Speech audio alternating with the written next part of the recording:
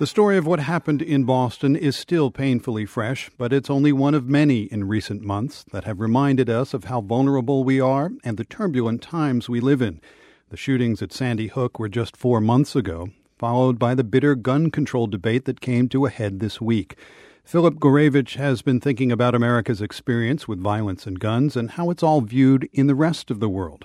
Gourevitch is a staff writer at The New Yorker, author of The Ballad of Abu Ghraib. In most of the rest of the world, private gun ownership is highly controlled, highly limited. And I can certainly say that in countries that I've been sent to cover massacres and extreme violence. And those are of the places sort, like Rwanda and like Congo. Rwanda, like Congo, places that in our minds are synonymous with, school children being slaughtered in their schools, for instance, where we like to think that's the sort of thing we don't do, and we talk about it as those places and those people. They hear about things like Newtown. They hear about the regularity with which Americans are killed by fellow citizens carrying extraordinarily powerful weapons that they're supposedly legally entitled to, and they think we're crazy. They say it flat out, you're crazy. They cannot understand it, and they cannot understand that we actually have a choice to restrict this, and that the public does not fire the politicians that endanger their children, because their lives are also defined by, to some degree, by that kind of violence. And these are countries where many people live by hunting, and they do not feel the need to have AK-47s or assault rifles or any of the kind of weaponry that we see, or unlimited access to ammunition. Now, there are often... I wonder, sorry to interrupt. Sure. I wonder, Philip, if mass casualty events like what happened in Newtown actually take away from the debate you were talking about, because we can look at these people and say, oh, they're crazies. Oh, they're whatever, fill in the blank. Yes, but there is a fact which we've seen, which is that in other countries, they're also crazy people. America does not have a monopoly on craziness or violence. It has an unusually high level of crazy people who commit mass acts of public violence with weaponry that is legal as a result of the fact that it's legal. Those people can't commit those crimes in other countries with the same facility, and they can be stopped, and the traffic and the weaponry that they use can be stopped.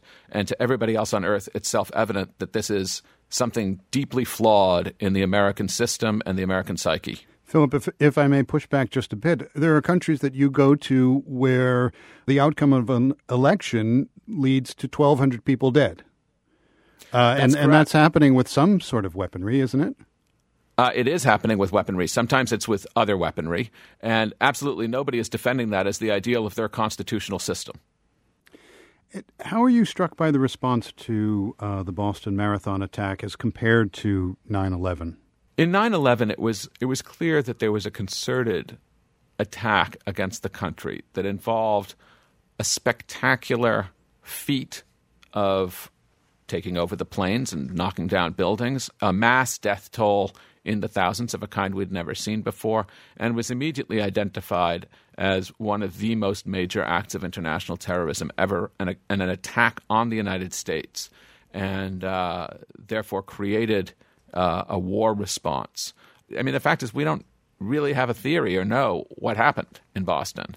What we know is we're vulnerable, and that we have this amazing internal response. I do think there's been a lot of impressive and healthy restraint in the press about speculation, and if anything, slapping down anybody who tries to speculate too loudly or confidently that they know what this might be and therefore who to blame, how to blame it, what it tells us about our moment. And the potential changes, alterations to our way of life, more barricades. Somewhat, but people learn to soldier on. I mean, England during the IRA bombings, Israel through many of these periods, many places that have a Western free press and life that goes on much like our own without people being all barricaded or fortressed. Sadly, people adapt. That's the terrible thing, that there are things to adapt to, but people do adapt.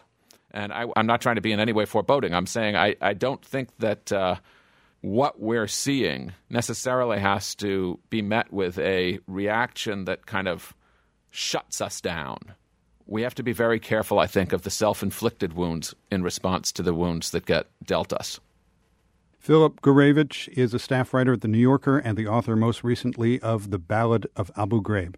Philip, thank you. Thank you.